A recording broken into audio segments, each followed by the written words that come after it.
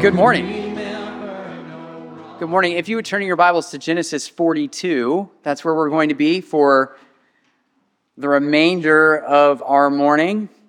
And my hope is that we do not see Genesis 42 as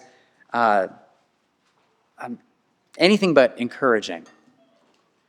Encouraging on a whole bunch of fronts, and we'll get to the ones that are, I think, the passage are bringing out for us. But before we do, let us go to the Lord in prayer, and let us ask of Him to make these words impact our lives together. Would you pray with me? O Father in heaven, Creator of all things, all that has been, all that is, all that will be. Lord, we are humbled to sing of the gospel of grace this morning, of your loving kindness that is that you have set on us, on your steadfast love that endures forever, on the promise of grace when we come to you and ask for forgiveness. And Lord, of the reality for those who are of us who are in Christ Jesus, that we no longer live, but it is Christ who lives in us. Lord, thank you for your words. Lord, your testimonies are true. They are wonderful. And Lord, we pray that you would turn our souls to keep them. The unfolding of your words gives us light, Lord, so impart understanding to us, simple people. Lord, we love you, and we want to sing with the psalmist, Lord, that we pant for you, for your grace. So, Lord, turn to us and be gracious to us, as is your way to those who love you. Lord, I pray that this would be true of all the gospel preaching churches in Brandon. Lord, that your word would thunder forth above all earthly powers. Lord, that you would be made known this morning in the ears and the hearts of man as the pulpits across this town, as they ring forth your gospel, as they proclaim your grace. Lord, steady our steps now as we dive into your word and we see what you have for us in the life of Joseph. Lord, for you are great and glorious, the God of all providence, God of all things to come. Lord, you are the one who put our paths before us, and we ask now that we'd be able to faithfully and humbly walk in your ways. Lord, we love you and thank you. In Jesus' name, amen. Genesis 42 is, I don't know if you've noticed this, but at the end of Genesis. But it's also in the middle, right dead smack in the middle of the story of Joseph.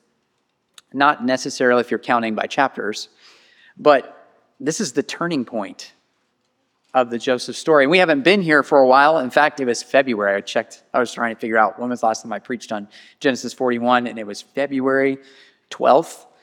So we are in June.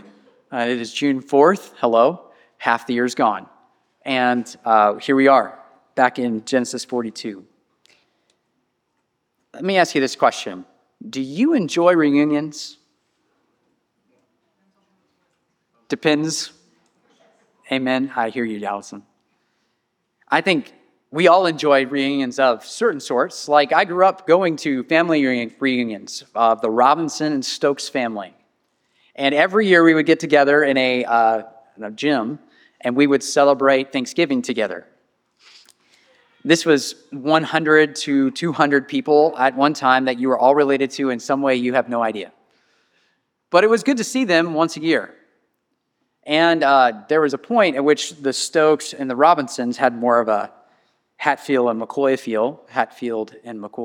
kind of thing going on. Not like legit, like no shooting at one another. But there was some real tension that happened in there. And that next reunion, after the tension kind of erupted, it was a little bit weird. It was a little weird becoming back to family. And so I want you to think about that idea of how the tension that we create between one another is there for a reason. And in this case, for the reunion that I was a part of, it was to bring us closer together. I mean, there was no actual, it was all based on a big misunderstanding, guys. One person thought they said another person said something, and it was a big mess. But here's the deal. Reunions must happen before reconciliation can happen, right? You have to come together in some way to see one another in some way so that you might be reconciled to one another. Today is not a story of reconciliation per se, but it is the story on the path to reconciliation. So with that, Genesis 42 comes in a context, and I'm going to back up to Genesis 38, 37, because if I don't, then it will probably not feel as weighty as it should. See, Joseph comes onto the scene as the first son to Jacob's favorite wife, Rachel. And that happens in Genesis 36 or 35. And even though he is son number 11 of 12, he is the favorite son of Jacob's favorite wife. Joseph is the crown achievement for Jacob's labor. In fact, Jacob labored for 14 years. I don't know if you remember the story, but he worked for 7 years for Rachel's hand, and he got Leah.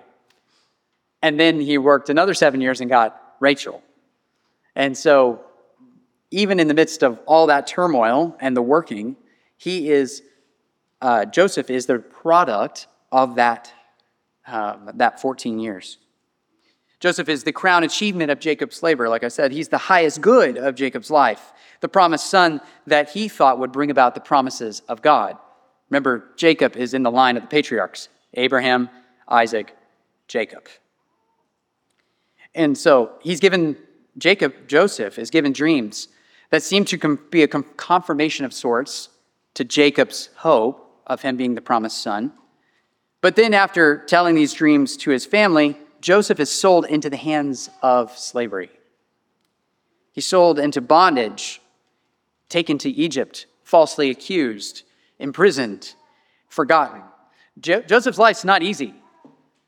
It may have been easy for the first 17 years, but it was not easy after that. Nothing was easy for Joseph. And for 13 years, Joseph endures hardship after hardship, trial after trial. And yet he continues to trust in God. He trusts in God's providence. He trusts in God's will. He trusts in God's ways. And in the middle of these 13 years, we are 11, he has the opportunity to interpret a series of dreams for Pharaoh's household. First the cupbearer, then the baker. Both come true. And then while he waited to be remembered by the cupbearer, God providentially gives Pharaoh nightmares. Everybody's really familiar with this story. Nobody could interpret the nightmares except for Joseph, who had been planted in the Garden of Egypt so that the flourishing of the Egyptians and the world might take place. God's providential hand put Joseph in the exact right place in the exact right time, and he did it through means that none of us would choose. Who of us would choose slavery? Who of us would choose being falsely accused time after time, imprisoned? Who of us would choose being forgotten? And yet this story is so beautiful. It shows us God's grace every step of the way. It shows us how God takes complex lives, messy people, and he turns it to beauty. He shows the glory of his name through the complex and sinful lives of human beings. He does it all over the scriptures, and he definitely does it through Joseph. So this morning, we come to Genesis 42, and I'm going to have you sit because this is 38 verses long, and I would like you to listen and hear the word of the Lord instead of worrying about your knees. Genesis 42 starts this way. When Jacob learned that there was grain for sale in Egypt, he said to his sons, "Why do you look at one another?" And he said, "Behold, I have heard that there is grain for sale in Egypt. Go down and buy grain for us there, that we may live and not die." So 10 of Joseph's brothers went down to buy grain in Egypt. But Jacob did not send Benjamin, Joseph's brother, with his brothers, for he feared that harm might happen to him. Thus the sons of Israel came to buy among the others who came, for the famine was in the land of Canaan. Now Joseph was governor over the land, and he was the one who sold to all the people of the land. And Joseph's brothers came and bowed themselves before him with their faces to the ground. Joseph saw his brothers and recognized them, but he treated them like strangers and spoke roughly to them. "Where do you come from?" he said. And they said, "From the land of Canaan, to buy food." And Joseph recognized his brothers, but they did not recognize him. And Joseph remembered the dreams that he had dreamed of them. And he said to them, "You are spies. You have come to see the nakedness of the land." And they said to him, "No, my lord. Your servants have come to buy food. We are all servants of one man. We are honest men. Your servants have never been spies." And he said to them, "No, it is the nakedness of the land that you have come to see." And they said, "We, your servants, are 12 brothers, the sons of one man in the land of Canaan. And behold, the youngest is this day with our father, and one is no more." But Joseph said to them, "It is as I said to you, you are spies. And by this you shall be tested. By the life of Pharaoh, you shall not go from this place unless your youngest brother comes here. Send one of you and let him bring your brother while you remain confined, that your words may be tested, whether there is truth in you, or else by the life of Pharaoh, you surely are spies." And he put them all together in custody for 3 days. And on the third day, Joseph said to them, "Do this and you will live, for I fear God.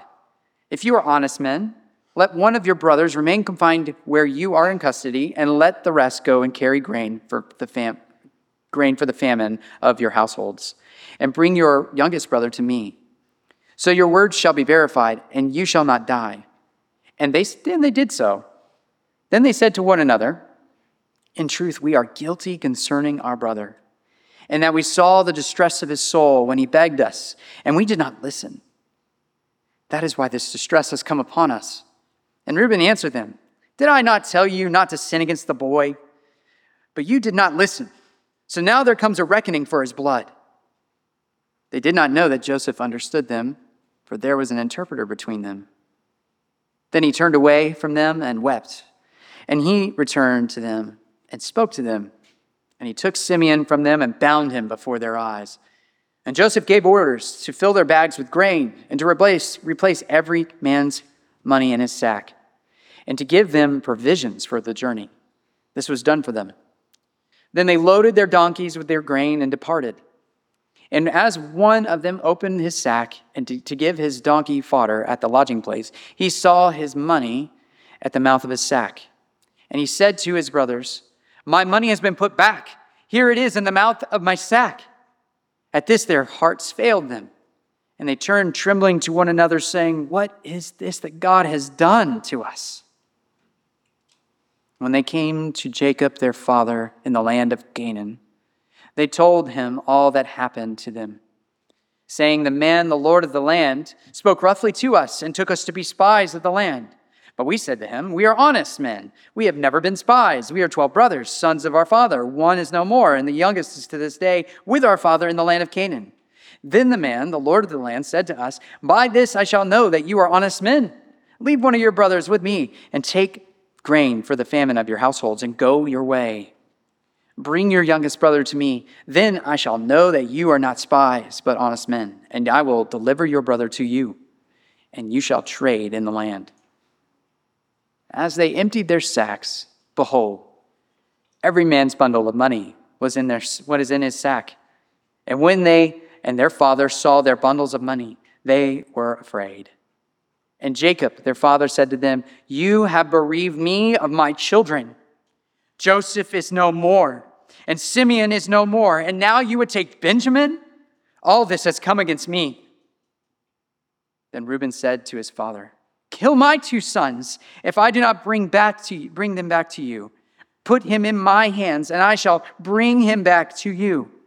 But he said, "My son shall not go down with you, for his brother is dead, and he is the only one left.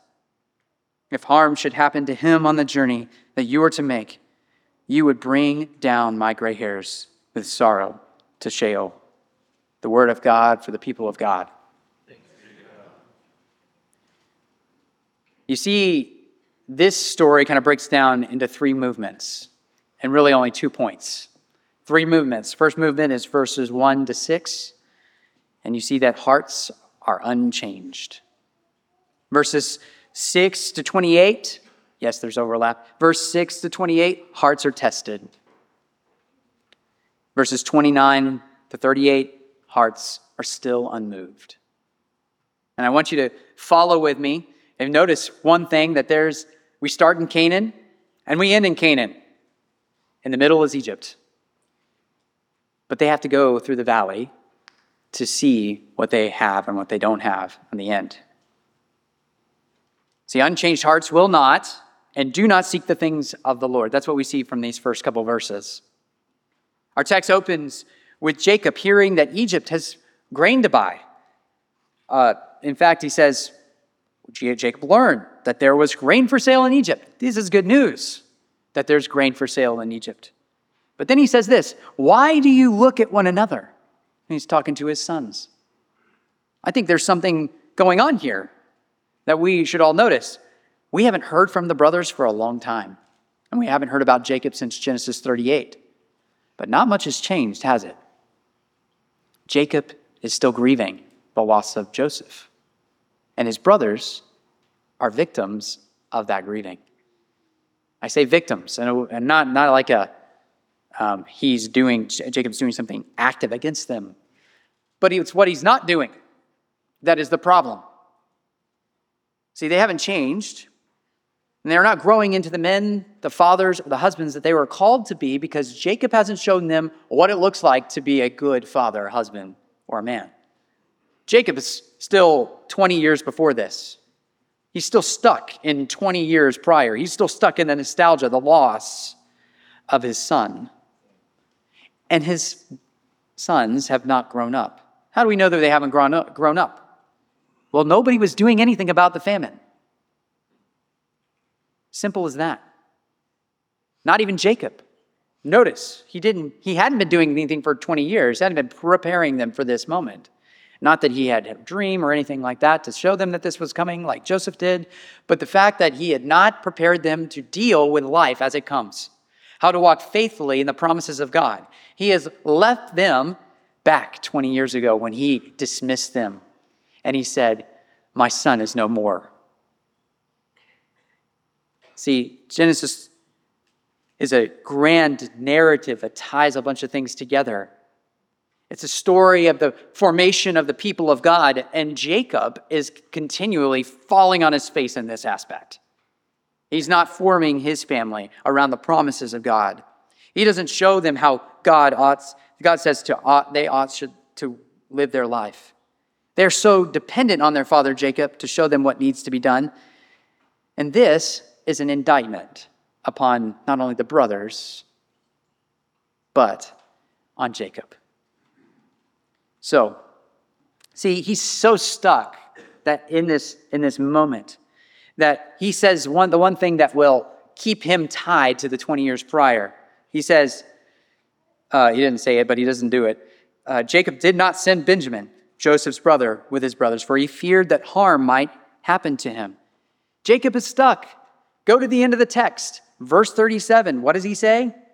Or verse 38, he says, my son shall not go down with you, for his brother is dead, and he is the only one left. He's so stuck that he can't even see what God has blessed him with. He can't even see the other 10 brothers.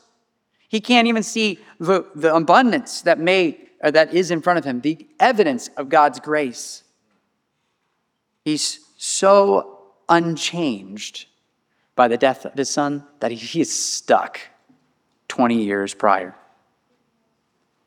He hasn't sought to even remember the promises of God for himself. So here we come. First moment of application. Ready? Fathers, it sounds like just a father's thing, but it also goes for mothers, grandmothers, grandfathers, sisters, brothers. Who are you? If you are the Lord's, then you primarily have one vocation, and that is to know God and to make him known. What do I mean by vocation? What has God created you for? God has created you, Christian, for the purpose of making his name known. It is for glorifying him in no matter what circumstance you are in. Just primarily, right? That's the basis, the foundation. It is to make God's name known. And Jacob cannot make God's name known because he is stuck on the loss of what he had idolized. His son, Joseph. Your primary vocation can be said this way: to love the Lord your God with all your heart, soul, mind, and strength, and to love your neighbor as yourself. Christian. The love at which you love your neighbor is comparative to how much you love the Lord. In fact, you cannot have true love for your neighbor unless you love God.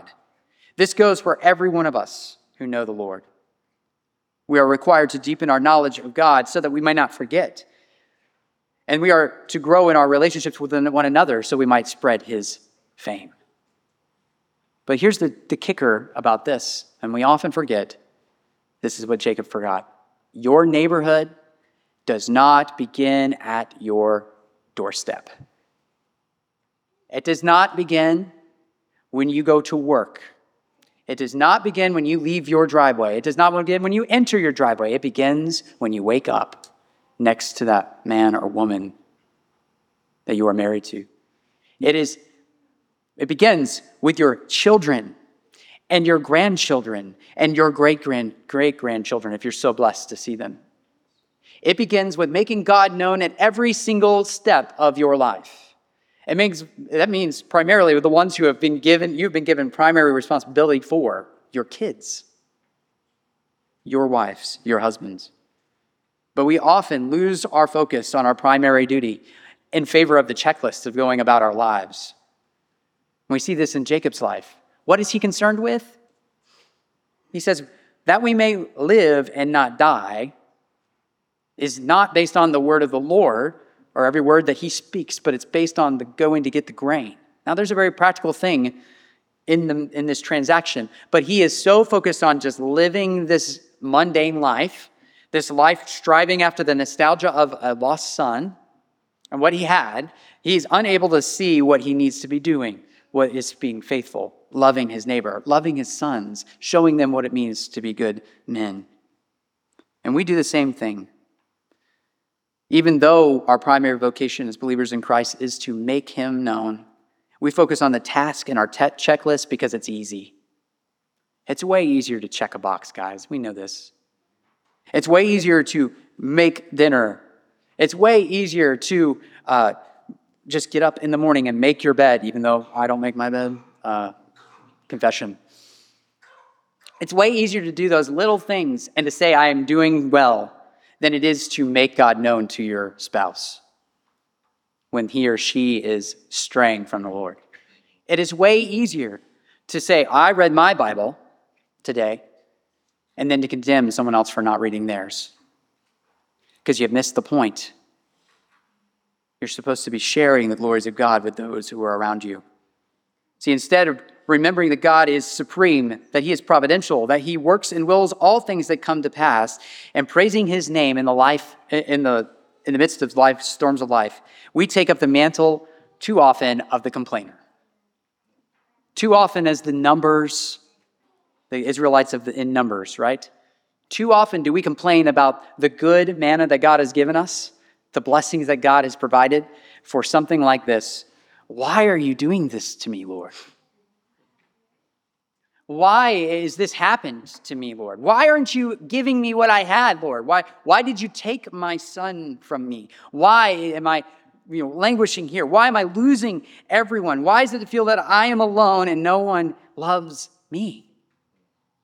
See, we become more and more self-interested and more self-centered as pain comes into our lives, typically. And that pain is really made so that you would look at Jesus, the one who comforts you. and all that come to him. So we must do something that Jacob is not doing. Ready? We must remember our primary identity as God's sons and daughters. Primarily, he is not just the creator and the sustainer of all the world. He is the creator and the sustainer of you. That your salvation, your hope, your refuge, your strength is found in him. And your primary vocation, that thing that God has designed and saved you for, was primarily to bring your mind to think God's thoughts after him and to love him with all your heart, soul, mind, and strength. But it's also to relay that good news to those who are nearest to you, to love your neighbor as yourself. I'm sure, like me, you have rough days. Yes, we have rough days.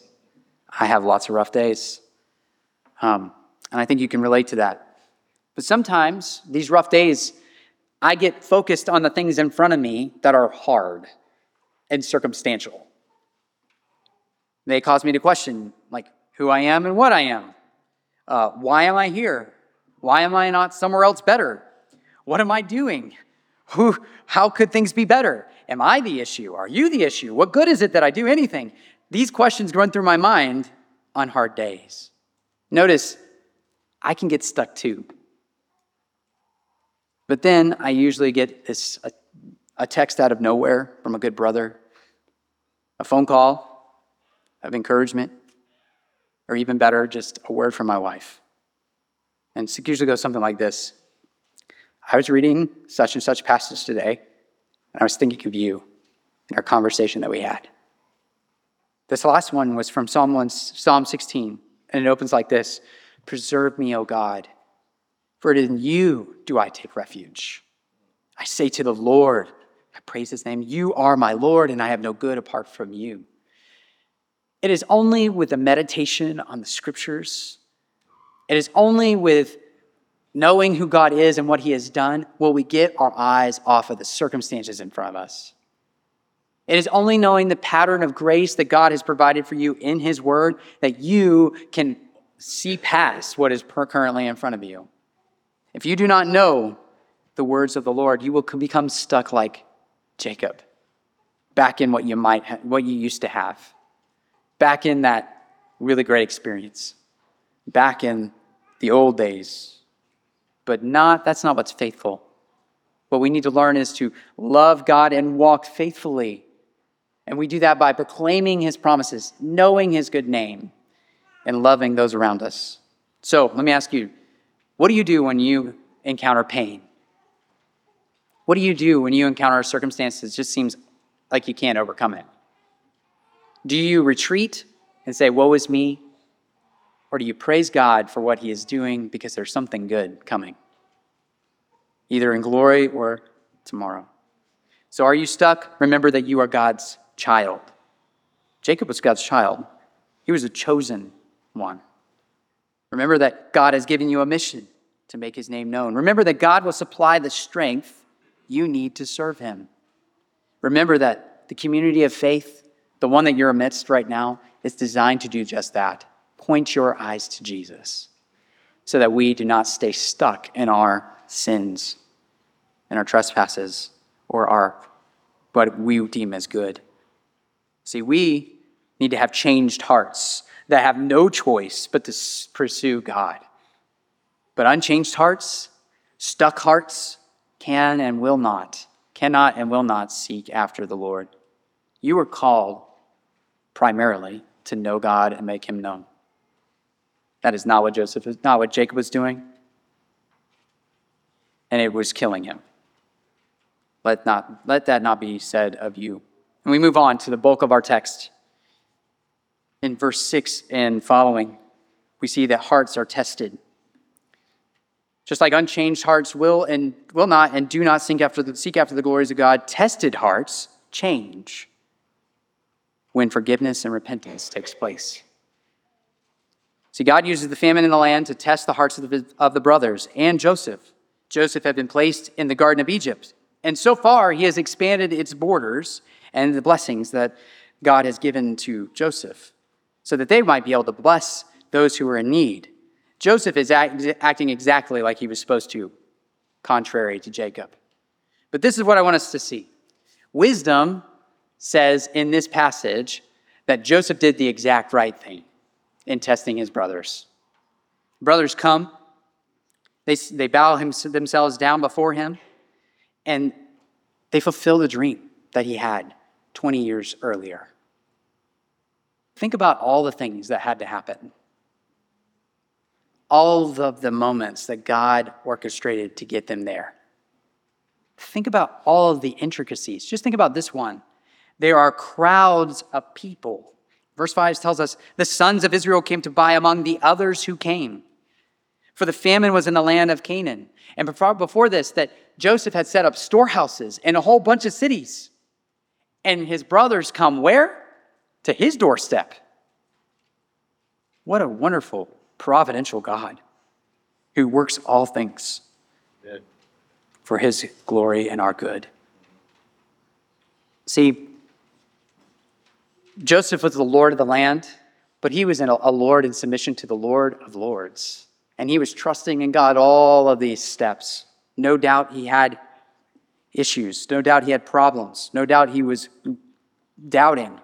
But he knew that God was working all things for his good. And he sees his brothers coming and he recognizes them. Recognize, that word recognize, or to identify in other places in Genesis, is used all over the scriptures. And you can see when somebody recognizes the Lord's work, they are always going towards change. Think about back to Judah and Tamar, not too long ago. Judah and Tamar is a really crazy story.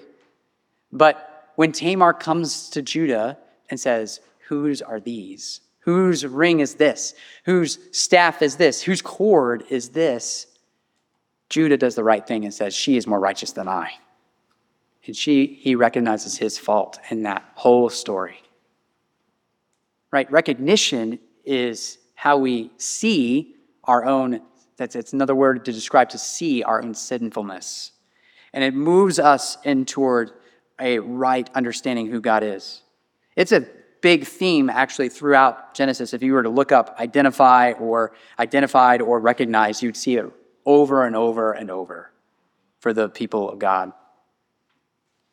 See, the brothers don't recognize Joseph because their eyes are shut to the Lord's workings. But Joseph recognizes his brothers. They do not recognize him. And this recognition makes him remember the dreams that he had. And he says the one thing that's extremely prudent, and it's a great way, no, don't do this, to see if someone's going to be honest with you. You call them spies. Think about what a spy is, right? Spies come in. They go to somewhere to see weaknesses and strong points of a city. Okay, nice and simple. They are going to see what they can exploit. Right? And so Joseph does the right thing and doesn't expose himself as, hey, I'm Joseph. It's nice to see you guys. You're fulfilling the dreams. He wants to see something better. He wants to see if they have changed. And the best way to do that is to extract knowledge from them. He's no doubt wondering where his father is and where his brother is and where they are, where they've been, what they have done to his father and brother. And so the first answer they give is, no, we're all sons of one man. We are honest men. Your servants have never been spies. And he says, no, you are spies. And he said, in order to extract more information out of them, see, if they're not spies, then they're just going to give up everything, right? That's the hope. If you're not a spy and I'm the Lord of the land, you're going to tell me the truth, no matter what else happens. And they say, we are 12 brothers, the sons of one man in the land of Canaan. And behold, the youngest is this day with our father, and one is no more. Joseph said to them, as I said to you, you are spies.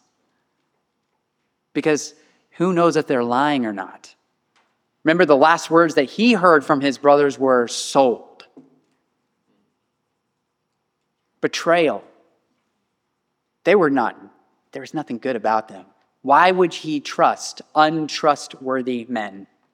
And I'm going to ask you the same thing. Why would you trust an untrustworthy person? It's not that you can't gain that trust back. It's that they have proved themselves untrustworthy in the past. Do you understand? Joseph doesn't trust them, and he rightly doesn't trust them because their words have been terrible toward him. And so he uses this accusation of them being spies in a very wise way. He wants to see if they have changed, and so he extracts these different pieces of information to see if it is possible that they have changed so far. Is it possible that his father is alive, that his brother is alive? Because guess what? If Joseph isn't there, who was the favorite? Benjamin. If Joseph's not there, who is Jacob worried about? Benjamin. And we see that at the end. He says, Joseph is no more, Simeon is no more, and now you will take my one son remaining? Hello? He has 9 other sons in front of him. He's blind to what he has. But Joseph sees the possibility of change as they continue to give him more and more information.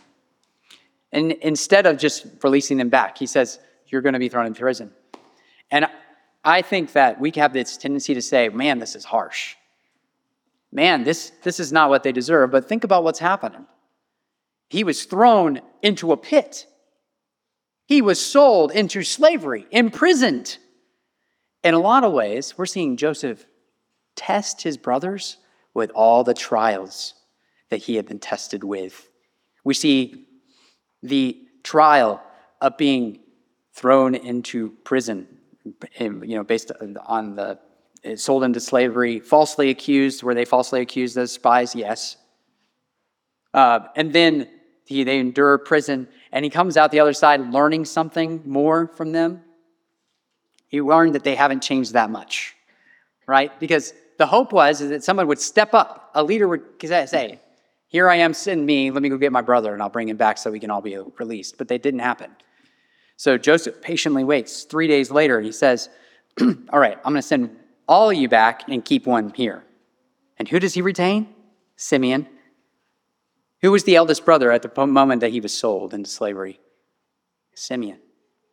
And so not as retribution, but he's trying to test them with, will they leave Simeon in the hands of the Egyptians like they left me in the hands of the Egyptians? See, the tests and the trials that he's putting them through are the exact same tests and trials that he's been through. Falsely accused, forgotten, imprisoned, sold into slavery. Will they sell him? Will they give him over? That's the question. But in the midst of this, you see him send the 9 brothers back. He says, if your words will be verified, then you will bring me back Benjamin, or your youngest brother. And they do something really heartbreaking. They actually recognize their sin. Right? They recognize what they have done to Joseph. It's not like they were putting all this together, guys. They weren't saying, oh, well, we sold him into slavery. Let's see and he's testing us to sell. No. There's something subconscious happening here. Some subconscious level that that God was working in their hearts. And they finally reveal their guilty souls. And they say, in truth, we are guilty concerning our brother, in that we saw the distress of his soul when he begged us and we did not listen.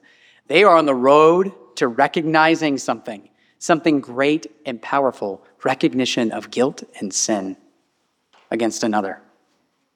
This is how we become saved, right? God himself changes our hearts so that we might recognize the guiltiness of our own souls. And just like on the 3rd day he brought Jesus up from the grave as your substitute, as your Savior, as the one who we have to put our trust in, we have to first put our trust in the fact that he knows more about us than we know. And that is that we are sinners in need of that Savior. The guilt and the acknowledgement of our sin is what we must have before we can make that next step, right? And God himself gives us that grace. God has been gracious to Joseph and his brothers to bring them to the point. He's even gracious in the moment where he lets Joseph hear this confession? And Joseph's answer to this is weeping. Can you imagine hearing your brothers after 20 years? You've been languishing in prison, and he comes in and they say, they're not knowing that you can hear them, but you overhear the fact that they were wrong, that they needed, that they are guilty, and that they need something to save them from this distress. And then you hear something so dumb from your oldest brother, well, I told you so. That's the worst kind of response you can give. When you're trying to show somebody the pattern of sin in their lives, you can't say, I told you so when something bad happens. You have to say, look to God. Look to his grace. Make known his mercy, at which you have been shown that you are guilty and you, in fact, need a Savior. And we know that Savior to be Jesus. See, Joseph, hearing these words, weeps as the flood of pain comes back to him. And so, in the midst of this recognition, not only of the fact of who these brothers are, but of the fact that they are guilty and they know it, we want to see two things. First, that forgiveness starts in the person offended. So if you've been offended, if you've been sinned against, your heart needs to be changed so that you might be able to forgive. God has to show you that. God has shown Joseph that. I think that's part of this weeping. I think it's part of this outflow of emotion, is the fact that he actually is now enabled to forgive because he knows that these people are not so bad. They're not so hardened against him. They're not so angry. They're not so unchanged that they cannot be saved. No, he trusts in the Lord, and he says, okay, you've shown me that I can now forgive because they understand. But here's the deal. We have the Spirit of God in us. We have this thing called the good news of the gospel. You don't need to know that somebody knows they're guilty in order to know that you need to be a forgiving person. Why? Because you have been forgiven everything. An infinite amount of rebellion against an infinite God. You have been forgiven that by Christ Jesus. You have been given the spirit of hope inside of you, that you might be able to live in accordance with to what God has said. You understand that your guilt and your need for a Savior is greater than anybody else's guilt that you can know.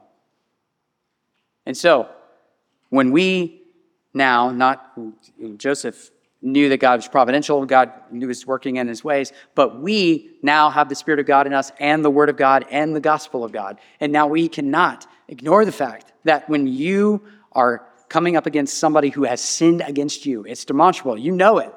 Guess what? Your first reaction should be, look at what you, not look what you did, but look what Christ has done for me. He has saved me from myself and my self-centeredness. He has saved me from my iniquities. And then you turn your eyes toward that person and say, I can forgive you because I have been forgiven. Joseph is understanding that he can forgive now. Second realization and second portion of this is that you must be aware of your own sin in order to receive forgiveness. These are the ingredients for reconciliation. You ready? Forgiveness and repentance. Have we seen repentance happen yet? No, we really haven't. But we've seen the first step to repentance, recognition of guilt and sin. And I think this overwhelming outpouring of emotion from Joseph is the recognition that they recognize, right? That they are guilty and that there's hope. That there's hope for being reconciled with them. If forgiveness requires repentance from the sinner, and the forgiver needs to recognize how much they are a sinner and give forgiveness for the sinner, you see how this kind of works together. I know that this is probably confusing you as much as it's confusing me. You have to recognize on both sides that you have been given grace. And that reconciliation is possible because of what God has already done. So 2 common misconceptions. First, the world says forgive and forget. That's one side of this, right? Forgive and forget. Oh, you know what? Move on. Know that he did something wrong, move on. And then forget about it. Guess what? It's hard to forget being enslaved. It's hard to forget when somebody has done something directly against you because they don't like you.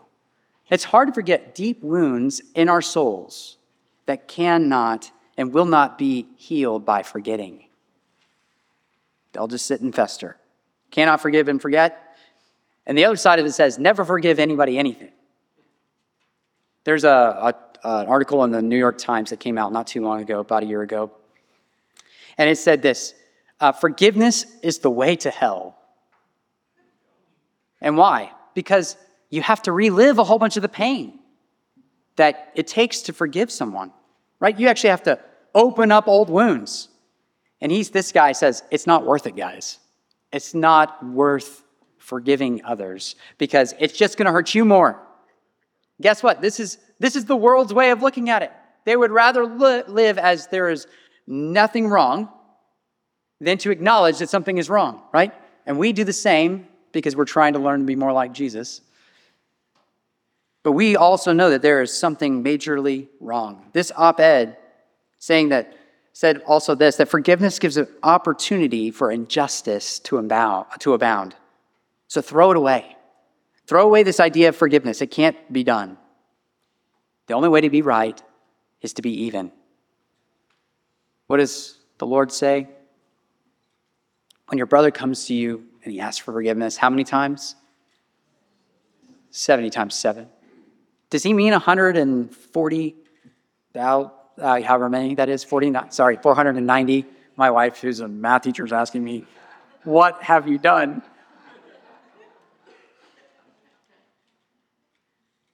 The point is not that you have to do it only up to the 490th time, but that you forgive him forever because you have been forgiven the same.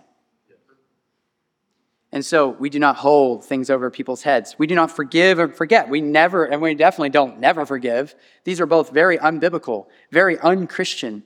In fact, the Bible's teaching is this, that you must forgive, not just for your own soul's health, but because it is a display of the glory of God in your life and the display of the gospel news that has been brought to you. If you do not give forgiveness, if you do not move on that pattern, that way of forgiveness, then what you are saying is that this life has nothing to do with what God has saved me from. It's a denial of the gospel inside of you. See, it is for the sake of our own souls and the display of God's mercy that we forgive. This will keep us from having the devil take a foothold in our lives. This will keep us from letting bitterness root itself so deep in our hearts that we cannot do anything but be angry and resentful. Bitterness binds us to a past that can only be uprooted by the power of reconciliation with God through Christ. And if you turn your eyes off of that gospel, if you turn your eyes off of the grace that you have been given, then you will miss it when it has the opportunity to come to be reconciled to your brothers. Or that you will miss the fact that God's glory is bound up in the joy of you knowing that you have salvation in this merciful God and what he has done. Actual forgiveness does not hang on to the right of judgment that may be right or necessary, or to proclaim the guilty verdict of the other party. That is God's work. No, someone who has taken the first step in forgiveness will understand that the other person's guilt has no bearing on their position before God, but gives us hope that reconciliation is possible. It has been 20 years for Joseph to this point, and he had very few reasons to hope that he would ever be reconciled to his brothers. 20 years to have the opportunity to see them. 20 years. 20. How many of you are 20 in the room? Do we have anybody 20? Well, you're older than that, Bob. Sorry. 20 years is really a blink of an eye for those of us who are getting older, and it's very long for those of us who have just been turned 20 or just, working our way toward it. Is it not? But think about this, 20 years. That's 365 days. I'm not going to do the math. That's 365 days of 24 hours. That's a lot of time. Time has passed. Time has healed nothing. for Joseph. It is the recognition of God's providence and his plan that has brought him to this place that he might be able to forgive. See, the biblical teaching on forgiveness and reconciliation depends on the reality that both parties, the offender and the offended, must move toward one another because of the forgiveness they have in God. So, as far as it depends on you, be at peace with others, but that doesn't mean ignore the fact that there is something between you. Letting bygones be bygones and not opening up old wounds is not the way to reconciliation. You must deal with the pain that has been dealt. So I ask you this. Do you have a forgiving heart, or is it embattled with bitterness? Do you find yourself getting angry when you think of a certain person, or do you find yourself heartbroken because of what they don't know or understand? Are you, as a sinner, have you possibly sinned against someone else and you don't know it? Pray for a heart of repentance so that when those people come to you and they bring something to you, that you can say, I'm sorry, forgive me, I have done wrong. This happens on both sides. Develop a forgiving heart, develop a repentant heart. Both are set in context of the gospel. Everyone is a sinner. Everyone needs a Savior. And now we have been saved to do something particular, which is to love our neighbor and to make God known, make his mercy and grace known. See, the testing of Joseph's heart, the testing of his brothers' hearts, was brought about by God's providential hand, not by Joseph's desire, not by his brothers' wants for food. That was God working all things for his good, for our good and his glory, for Joseph's good and his glory. And I'm going to wrap up. This is a large passage. We could sit here all day. But I want you to understand something. If you're like Jacob or like Reuben, notice Reuben's just following in the pattern of Jacob, and say, nothing has changed. I'm not changed. I'm still 20 years before this. I'm stuck in my own realities. You will not experience the grace of God. You will not experience the love of the Father. You will miss the good times that God has planned for you and the good things that God has putting you in for nothing, because you have brought yourself pain. So what are we to do with this passage? Number one, I've got 3 points of application. Ready? Number one, believe that God is using your pain and your circumstances for your good and his glory. If you do not believe that God is doing those things, you will only see the bad and not what God is doing. And while you may not see or ever truly know why something has happened or is happening to you, know that this is meant to point you to Jesus, his comfort, his healing hand, his glory. Point number 2 of application. Examine yourself to see if you are walking by faith or by fear. Joseph was walking by faith. Jacob was walking in fear. Jacob was walking in fear that he might lose something else. Joseph only had the opportunity to walk in faith and take the next step and to see what God would do. So are you clinging to things of the past? Are you longing for something that is gone or taken away in an untimely fashion? See, living in the past, living in the hurt, living in the pain, living in the doubt, or even living in the joy of yesteryear will inhibit your walk today, will inhibit your profession, your confession of Christ before men today. Learning how faithful God has been to you and to his people, even in the midst of all of life's trials, is how you overcome living in the past. It's how you live by faith today. Living by faith means learning who God is and how God acts, and then walking in those promises that he has made to you as his child.